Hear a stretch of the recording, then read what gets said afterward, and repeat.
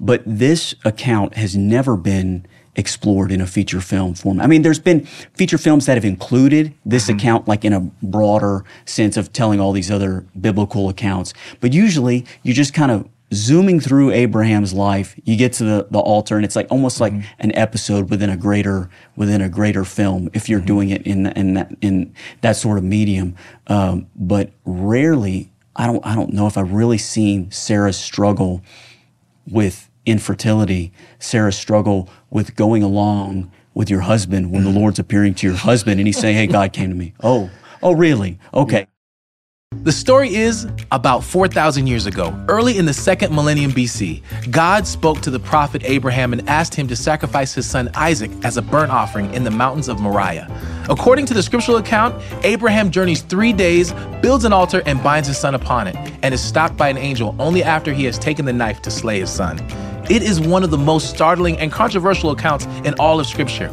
Today, we explore the story of Abraham and Isaac and its significance even 4,000 years later. I'm your host, Bonner. This is Likewise.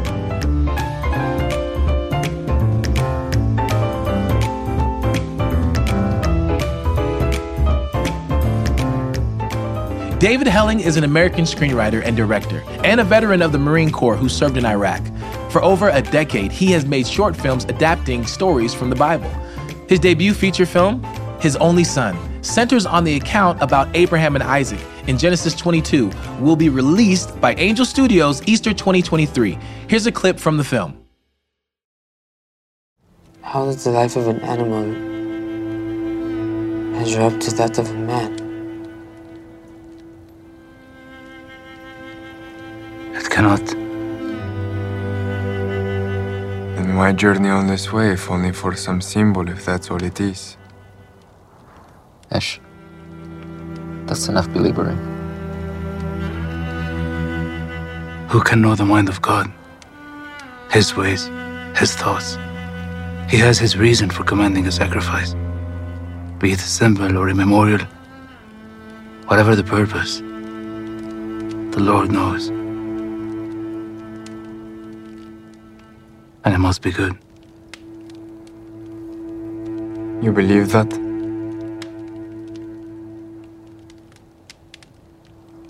I must believe that. Wow. That's exciting, man. This is really amazing. David Helling here. Thank you so much for joining us on Likewise. Thank you. Yeah, I'm glad to be here. It's a blessing. You know what? We talk about the scriptures. We talk about these stories and why do we have these scriptures? Well, it's because we're supposed to relate them to our lives, right? And I think in this piece, I was able to feel what Abraham was feeling. I was able to feel Isaac and Sariah and the emotions, because just as a reader, it's so easy to say, oh, that's so far from us. We're not on the same plane. They're human. God uses people with real emotions. Yep. Now, you've taken on a pretty controversial story, right? Yeah. In the Bible, of all the stories to take on, one where a man, and I'm not messing this up for those of you who have read the scriptures, who's asked to sacrifice his own son. Why did you choose this story? Well, it's it is one of the most controversial and heavily scrutinized passages, both for non-believers. It's kind of like a point of contention where they can look at that and be like, oh, so wait a minute, so you're a Christian, or you believe the Bible, and you worship a God who would tell a man to sacrifice his own son. And for believers, oftentimes they don't know what to do with that. It's like, I have faith that yes, this happened, but why did it happen? And so to really dig in and exposit, which would be the word to use there, to bring that out of the text to show what the Lord was doing in setting this man, pulling this man, Abraham, which he was Abram before, but pulling him out of paganism, and setting him on a path that he would bring a nation from him and eventually bring a seed, and through that seed, capital S, Christ, all the nations of the earth would be blessed. And so that to show the Lord's purpose in that, to help give an answer, to answer the scoffers and give an answer to believers so that they themselves can answer scoffers, right? So on one hand, you get people who are saying, how could you believe in a God that asks a man to do this for his son, to his son? And then on the other hand, you have Christians, well, I believe it this way, or I see it this way, or I believe, but things might not necessarily be exactly how it went. Yeah. Where do we place? What do we get from this story? This is an old story. This is 4,000 years ago. That's right, yeah. How is it relevant to us in today? Well, it's relevant in a lot of ways. One, you can see that, and we'll probably get into this later, but as far as the Lord coming to Abraham and saying, take your son, your only son, Isaac, whom you love. Oh, that sounds familiar. Oh, yeah. And What go a to the land of sacrifice. Moriah. Yeah. Sacrifice, son that he loves, and his only son. So obviously the Lord, this man, Abraham, who he pulled and set him aside to make a nation for himself that he'd bring his seed from. Clearly, he was making a picture for us to look back at, and the Lord's good about that. I mean, he's real intentional about giving us reminders and memorials, absolutely, all throughout Scripture, and because we need that, because we're prone to wander, right? But really, in this film, and when people see it, it's not just about Abraham taking Isaac to be sacrificed. It's sort of a dual narrative, right? And you've seen it, so you know. You're also, as you're making your way to the place of the offering, Abraham is having to remember and recall all the promises of God, of waiting for that son of promise, for Isaac, for like a quarter of a century. Right. And him and Sarah's, what do you do with that? What do you do when your faith has to endure? Right, and that is relevant to all of us every single day, right? Because we're all having to live by faith. In this movie, as I was watching, I kept seeing the turmoil that Abraham was going through, and that his wife was going through. And then once he was asked to do what he had to do, there's a lot of tempting and trying and testing. Why do you think God would do that with Abraham, someone who he knows is faithful? In James it says, blessed are you when you come into various trials, knowing that the testing of your faith produces endurance, right? And when we have endurance, when the Lord, that's how, when he tests us, it brings about because it's his strength working in us, and it's his gift of faith working in us. So when we're able to endure, not only do we grow in our faith, but others around us see our faith growing and see our faith, and it becomes a testimony to others, and the Lord's glorified. So today people are like hyper aware of cults and religious zealots, of people who are trying to lead a congregation. What are you trying to say? You trying to say that? I'm getting there. Okay. Yeah, so... You trying to call me a name? No, absolutely not. But zealous. But people are like very sensitive to this. Like where they said their God tells them to take on multiple wives or to sacrifice people. Abraham does both, And how do you respond to people who are super hyper aware of that and saying, well, how can this be a real story? Or what was your reasoning for taking on this Bible story rather than something that would be a little bit easier? Whew. Hey, I wouldn't be able to do anything if it weren't for the grace of the Lord. If I was left to my own devices or my own will, it'd just be all turmoil, chaos, and ultimately leading to death. But so whatever good thing I do is all from Him. So if there's any truth that comes in this, it's obviously His truth. But you said a number of things in there that I want to touch on. Did you catch them all? There was like 15. You talking about polygamy? You talking about child sacrifice? Yeah. So let's keep in mind, right? So Sarah suggested Hagar, and Abraham then went into Hagar, his servant, took her on as a wife. That was Sarah's suggestion. That was not the Lord's suggestion. From the beginning, the Lord said, the two shall become one flesh, right? And then you can pull it from Leviticus as well, where it says you don't. What about people who don't believe, who say, why would a God do that? Why would He ask a man, his follower, to do that? How could that be God? Well, again, it was he tested Abraham, and he does that with all, right? What does Christ say? If we want to follow Him, we must deny ourselves take up our cross and follow him. We got to die daily. We got to lay our whole life, everything that we put our hope in that's apart from the Lord, you need to be willing to lay it all down. Because like I said, it's all going to wither away anyway. But our faith in the Lord is what is constant.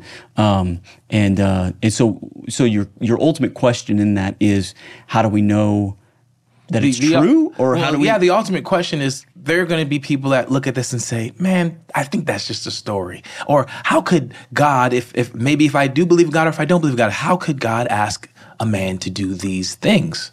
You know, because in this day and age, we look at that and we're like, no way. So if someone's coming to tell you to sacrifice your son, they'll say, well, let's hold off on that. Let me see what the Bible says about this. Okay, what's interesting, because the Lord gave up his own son. And that was the plan he was pointing to. And we've talked about this like 4 times, right?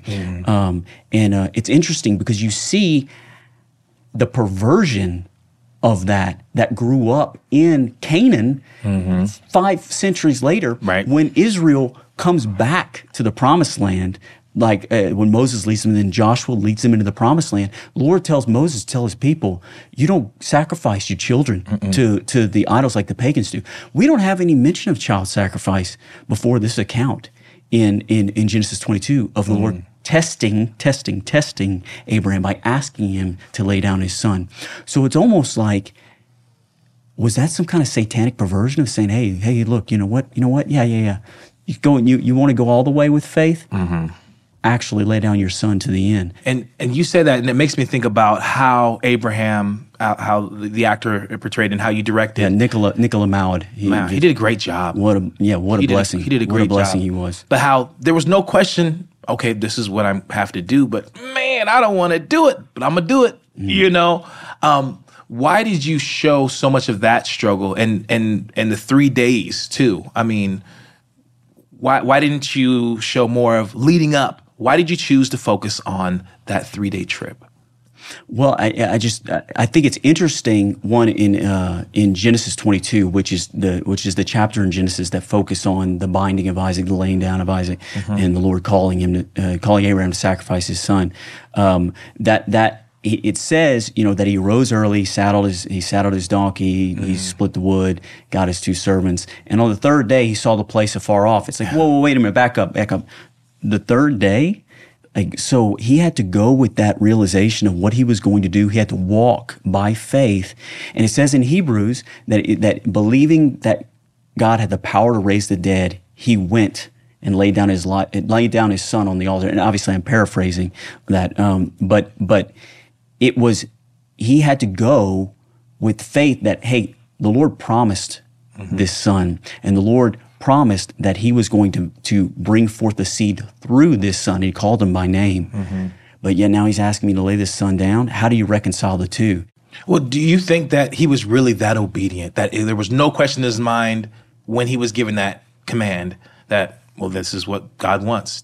Like, do you think he would have thought, well, is this voice coming from somewhere else? Or maybe that's just in my head. Do you think he was really like, I've heard this voice before? I think he definitely knew the Lord's voice. And it's evidenced in his immediate obedience. In the text of Scripture, it says that he arose early, right? So it was he immediately went off. So what do you tell to people who say, I don't know, this is just a story. Like, are these even real characters? What value does this have for my life? What does that look like, that kind of faith look like in my life? Well, I mean, one, these are real people that lived, and that's my whole heart's desire, is to illustrate and exposit Scripture, and Lord willing, I'd like to continue to do this through other films, on and on and on, and work. I'd love to work chronologically through the Old Testament to really show people all the promises of God that was leading to Christ. So yes, they are true. It's tough because, we have physical archaeological evidence that support, David and Hezekiah and all these, as far as during the kingdom period or the first temple period, 1,000 years before Christ. It's tough to find physical evidence, even though we have his cave, his grave in Hebron, which has been memorialized for thousands of years. Right.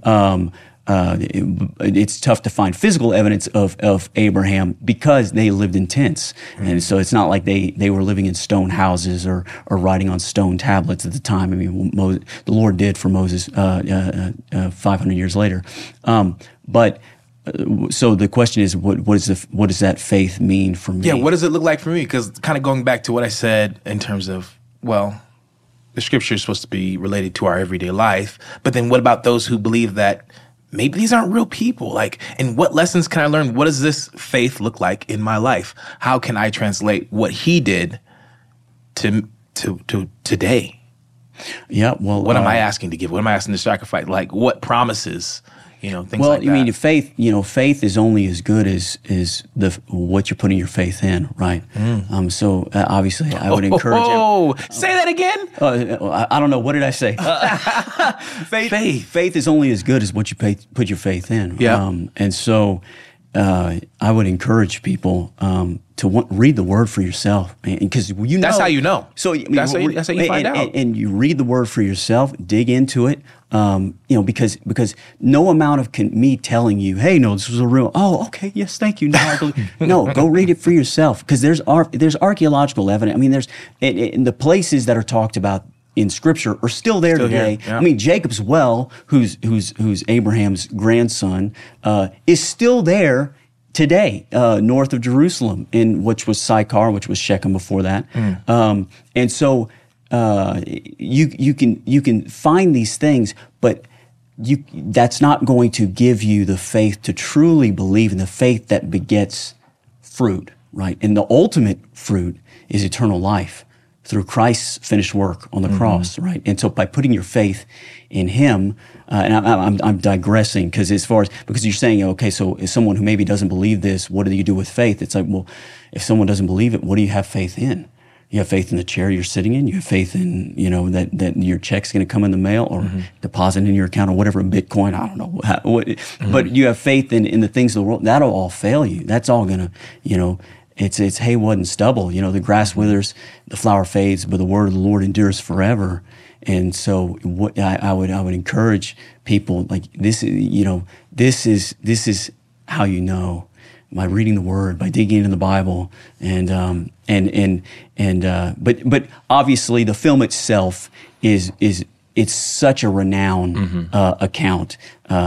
I don't want to give up too much, but what you did with Sarai, oh my gosh, that made things so real. Sarah. So Sarai, and then it was just like Abram. Yes, was they changed it to Sarah. And the Lord changed her name to Sarah, and changed his name to Abraham. Why did you connected us to her and her pain? Why was that important for you to do in this film? Well, that's something I think that's often overlooked. I mean, one, I don't think, you'd have to correct me if I'm wrong, but this account has never been explored in a feature film form. I mean, there's been feature films that have included this account, like in a broader sense of telling all these other biblical accounts. But usually, you just kind of zooming through Abraham's life, you get to the altar, and it's like almost like an episode within a greater film if you're doing it in that sort of medium. But rarely, I don't know if I've really seen Sarah's struggle with infertility, Sarah's struggle with going along with your husband when the Lord's appearing to your husband and He's saying, "Hey, God came to me." Oh, really? Okay. Yeah. And you got to know they came from, because we see in the book of Joshua that it says Abraham's father, Terah, was an idol worshiper. Yeah. So they were coming from a land of many gods. And you're saying, okay, the Lord God appeared to you and said, we're going to leave everything we have, and He's going to go to a land, and He's going to show me and give to my descendants, and He's going to give us descendants as numerous as the stars. Well, wait a minute, we haven't even had a son. So what was that like from her perspective? Do you expect pushback for that? For what? From her, from not showing her as a, yes, Abraham, like that's the way it goes because God spoke to you, rather than, Well, and so that's not something that I try to eisegete, right? Which means I try to insert into the text. I definitely try to exegete it and pull it from the text, because you do see that there's a struggle in Scripture. There is, and also if you look into the whole Sarah and Hagar incident, if you're familiar with the text, as far as after 10 years of being in the land, still know. I mean, the Lord said, "Hey, I'm going to give you descendants as numerous as the stars," and we've been going for 10 years, and we still haven't had a baby. Maybe the Lord meant you were going to have a son through, and then you could go into my handmaiden, and then I'll have a child through my handmaiden, which was something that was a custom of the time back then. Right. But you could see that Sarah was the one who suggested it, which is interesting. She was the one who actually suggested it. So what does that mean for where was her faith, and how was she trying to wrestle with that? And then you also see when the Lord appeared to Abraham with the two angels before the whole Sodom and Gomorrah incident in Genesis 18, and it says, "You're going to have a son this time next year." And it says that Sarah laughed within herself. So the Lord, saw and knew her thoughts, and so it's like that laugh of disbelief. Right. That kind of, so I kind of took those little things that we can see in Scripture and had to build her character from what we've seen in that. Because ultimately, yes, she did have faith, but was it a journey like it is for many? It is for all, because it's a growing in faith. With Isaac, I'm wondering, why did you choose that age? How old is Isaac supposed to be? That's her boy, but that's not Abraham's only son. You keep hearing only son. Tell me a little bit about that title, Only Son, and then I want to hear a little bit about what age you were trying to portray Isaac to be. Okay, so which one? So those are two questions. Those are two questions. Which one you want first? Let's do the first one. Actually, let's do Isaac. I want to know a little bit about Isaac and in your choosing of that age. Okay. So Isaac, in the film, I kind of portrayed him at about 15 to 17 years old, and because in the King James, it refers to him lad. The Lord refers to Isaac as lad. Abraham also refers to Isaac as lad. But the Hebrew word is the same word that Abraham also uses for the young men, for the servants that he had. So I don't know why it's sometimes translated lad. I mean, lad can mean you can have a 18-year-old dude that's a lad, I guess, in that time. Who knows? But so I think maybe it's because of that term lad. We've often seen portrayals, or even like paintings or whatever, as Isaac as a little boy. So that's from Christian perspective, that's what we've often seen in art. But I've read that from historically a Jewish perspective, because they look at the Akedah, which is the binding of Isaac, and really focus more on it's Isaac giving himself up, which is really interesting. And they have. I was wondering how you were going to do that, and I'm not going to say it. I'm not going to do it. I'm not going to do it. They have to watch it. Edit this part out. But they have oftentimes, from what I've read, is they view Isaac's age more as like a 30-year-old man, which is really interesting. Because who was Isaac pointing to? Spoiler alert. We've already kind of covered that. Yeah. But the actual, again, you want to exegete. You don't want to eisegete. You want to pull from the text, not insert into the text, right? If you want to properly exposit the word and study Scripture. You see that Abraham placed the wood on Isaac.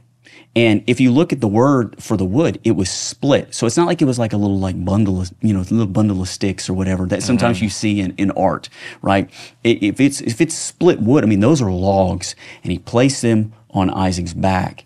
And Isaac carried the wood up the hill where he was going to be sacrificed. Again, spoiler alert, but that's pointing to something else. So this isn't some little boy that's carrying this wood. And if his father is even relying on him to carry the wood, so I thought, okay, so how do we split the difference? How do we make him still young and old enough to carry the wood? And so I just kind of picked that age there. So that was the first question. The other question was his only son. Yeah, his only son. Yeah. So I just pulled that directly from the text, right? And I just read that earlier in Genesis 22. Take now your son, your only son, Isaac, whom you love, and go to the land of Moriah, and there offer him on one of the mountains which I shall tell you. At the end, or closer to the end of Genesis 22, when, spoiler alert, he doesn't have to kill Isaac. But Hopefully, you read that in the text before you go see the movie. It's a short chapter, and it says, "Because you did not withhold your son, your only son," and he repeats it again, "Your son, your only son." The Lord knows that Abraham had a biological son before Isaac, Ishmael, but the Lord was intentional in saying, "Your only son," which is really interesting. But if you flash forward, because the Lord, it says in Isaiah 46:10 that He declares the end from the beginning, and He has always had this plan of salvation in place, and so He was setting up these memorials for His people to look back on and remember. And so if He's saying your son, your only son, you flash forward to John 3:16, "For God so loved the world." You have that love language there. And actually that term love, that's the first time it shows up in Scripture is Genesis 22, when He's talking about sacrificing His son. Oh, wow. And that's something, man, I got goosebumps underneath my sweater. But for God so loved, John 3:16, "For God so loved the world that He gave His only Son, that whoever believes in Him will not perish but have eternal life." That you've got that same only son language. So clearly the Lord was intentional in telling Abraham, repeating it over and over again within that chapter. So that's why I wanted to incorporate that into the title. You seemed intentional about the accents and displaying it that way rather than English accents. Yeah. Why? Well, it's cool because one, Nicola Mallett. I'm really happy that you did it, by the way. Nicola Mallett, he's a big time TV star in the Middle East, and it was just a huge blessing to have him. I mean, he was fired up. I found him. It's a whole cool story in itself, but it just see the hand of the Lord all over that. But found him on IMDb and had my producing partner Roman Medjanoff reach out to him, and he was all about it. But he came with an accent ready to go. Did he? Okay, there you go. So then with that, and then Sarah Saeed, who plays Sarah, she is originally from Iran, and so she's Persian, and so she actually spent a lot of time in England. So she's got not necessarily that accent that she's using in the film, but what I had with the actors, I said, okay, let's see if we can try to match Nicola's accent and just kind of keep it rooted in that region, because obviously they weren't speaking English anyway. They were speaking sort of Proto-Hebrew. Yeah. Casting has to be hard because these are people that we love and know from the Scriptures, and we have our own perspective of how they look and what they're going to speak like. I understand that your actor that played Abraham has already had some even death threats. Well, yeah, and so and I don't know how much of that he wants me actually to share, but I mean, just as far as I think some of that is like from social media. And when you're dealing with Abraham, who is revered in Christianity, in Judaism, and in Islam, you're going to, because the Quranic account of Abraham is different than the biblical account. But it's different than the biblical account, and also they would say that any representation of any prophet throughout their scripture, and Abraham being one of the main ones, any representing or showing their face is haram, is forbidden, and so that is probably yes, he will get pushback, and he already has gotten pushback. Well, you had to be pretty aware. How much study did you do into these other faith traditions, Islam and Christianity, obviously,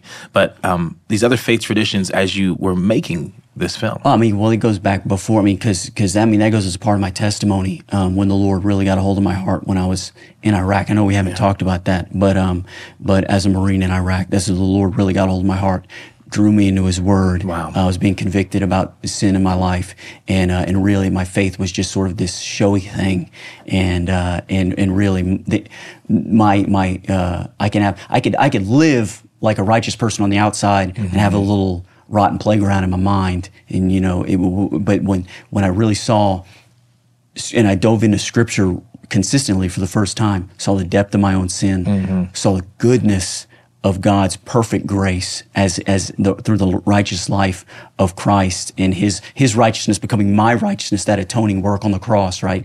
And I'm fully made right before God by faith alone.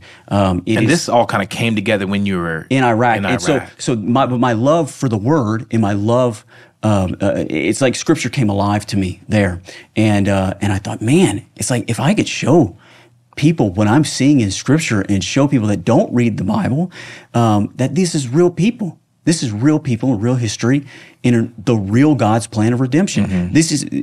I thought, well, if I can illustrate this to people through film, they'll be like, man, that actually makes sense. Mm-hmm. I'm gonna go read that for myself, and then the Lord get a hold of their heart. Well, you said you want to do more, right? You're going to continue to do more, and I hope to see more. But you said that you want to make sure that these people that we talk about in the Scriptures become real to us. Yeah. Right? And I'm watching and I'm loving it. And I hope you notice that I'm growing out my hair a little bit for your next film. You could use me. Hey. You know. Hey, I don't know what your resume is, but I'll look into it. We'll get into it. Yeah. We can start it with your show. No. Oh, yeah. How's your accent? I'm not going to do it right now. Okay. But, I look at, because you mentioned all these places. You mentioned Egypt. You mentioned all these different places that are in the Bible that are still here today. How important was it for you to match those people? Because I noticed that Isaac was significantly lighter. Or was that just the casting and he just nailed it and you just got him? Or was that an important? Yeah, so Isaac is played by Adon Moskowitz, and if you can't tell by the last name, both of his parents, they live in L.A., mm-hmm. but they immigrated to the United States from Israel. Okay. And so he is actually a descendant of Abraham. Okay. So he is spot on casting. Okay, right? That's helpful and for so, me. And I love that. Where did you shoot? So it's all in California, the greater LA area. Mm-hmm. Greater LA. I was like, they out there, man. Well, it's beautiful because California is a Mediterranean climate, and so it looks, it looks spit in the image of Israel, mm-hmm. right? And so we shot a lot of the scenes that take place, because it's a journey film, and it's also a flashback film, so you're kind of all over mm-hmm. What was Canaan back then.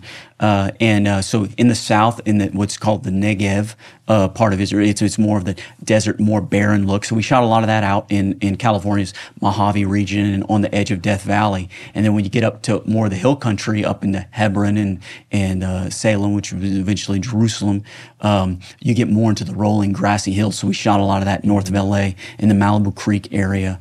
But really cool, because there's some shots in there. I like it. I thought it was cool shooting there because we shot Malibu Creek State Park, some of it. And there's some shots, and actually there's a shot in the trailer where the four and the donkey are walking on this grassy field, and they've got this cool green mountain in the background. That field was actually where they shot the cornfield for the first Planet of the Apes with Charlton Heston back in the 60s. They're running. Oh, yeah. They're running through the cornfield and stuff. I'm like, man, this is cool, so cool. It's where they shot Planet of the Apes. And I was just watching. I was like, I wonder if are they really out there? But that's great. Yeah, that's great. There was one part where I was just like, I don't know about that, but then I was like, oh, I really appreciated that conversation that Abraham allowed to happen with that servant that was so angry. Okay. You know? Yeah, you don't want to go too much into spoilers, but yes. Yeah, dang. Because conversations need to happen between people who feel differently. And they need to happen in a way of listening and understanding and still just having the conversations. And we're having more conversations like that now than I've ever experienced since I've been alive, with people who think and feel and believe differently than I do. And we're able to come together and learn from one another. And so I really appreciated that, even though Abraham was in turmoil, man, he could have been like, I don't need to listen to this. I don't want to talk to you. I take him home. But he sat down and had that conversation with them. Mm-hmm. But then at the same time, there were some, that's kind of, why is he stereotyping this person, And it's not all of them, but this is what they have shown, And so to be able to say, this has been my experience. It's not everybody. So I really appreciated the conflict and the conversation that was allowed to happen. And I hope that people look at that and say, man, If Abraham, who is getting word from God, can sit down and be patient enough, even though he's getting ready to go sacrifice his son, be patient enough to have a conversation with another one of God's children, man, it just shows another level of an example of what we can learn from the prophets, even though that wasn't something that was directly in the scriptures. Yeah, you know? and I wrote a line in there for what Abraham says in one of those conversations, and he says, I'd rather answer his question and bring truth to light than allow animosity to fester. Yeah. And I think that so much, when you allow something that you're like a disagreement with somebody, right? It's best to go to them. You don't want to, because then you start having conversations in your own mind, and it's all fictitious. It's like, well, I bet you if I said this, they'd probably say that, and I bet you if I said this, then they'd probably say that to me. Well, then I would say this, and it's like, what does that do? You're just building a bunch of just venom inside yourself. No, go sit down in love and patience and have the conversation. Yeah. Well, I don't want to spoil anything, anything more than what I have spoiled, but just the perspectives that you see in this film and how that one character looks at Abraham, and how I think that represents kind of how the world will look at those who believe. God's way is not the world's way. That's a cool perspective. I didn't really plan that, but hey, that was awesome. That's the Lord's work. Well, thank you so much. You're doing amazing things for the Lord and for the world, and I appreciate what you're putting out there, and I can't wait for everybody to see it. Yeah, I can't wait for y'all to see it either. Your host, man, it's been an absolute pleasure and a blessing. Pleasure's mine as well. Yeah, man. Appreciate it. Thank you. Lightwise is a video podcast production of Angel Studios, released every other Tuesday.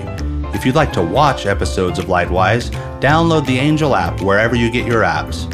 Also, to find out how you can watch His Only Son, visit angel.com/son. This episode was written and directed by Joel Ackerman, produced by Cameron Jackson and John Van Sickle, and edited by Cameron Jackson, with sound mixing by Brian Densley.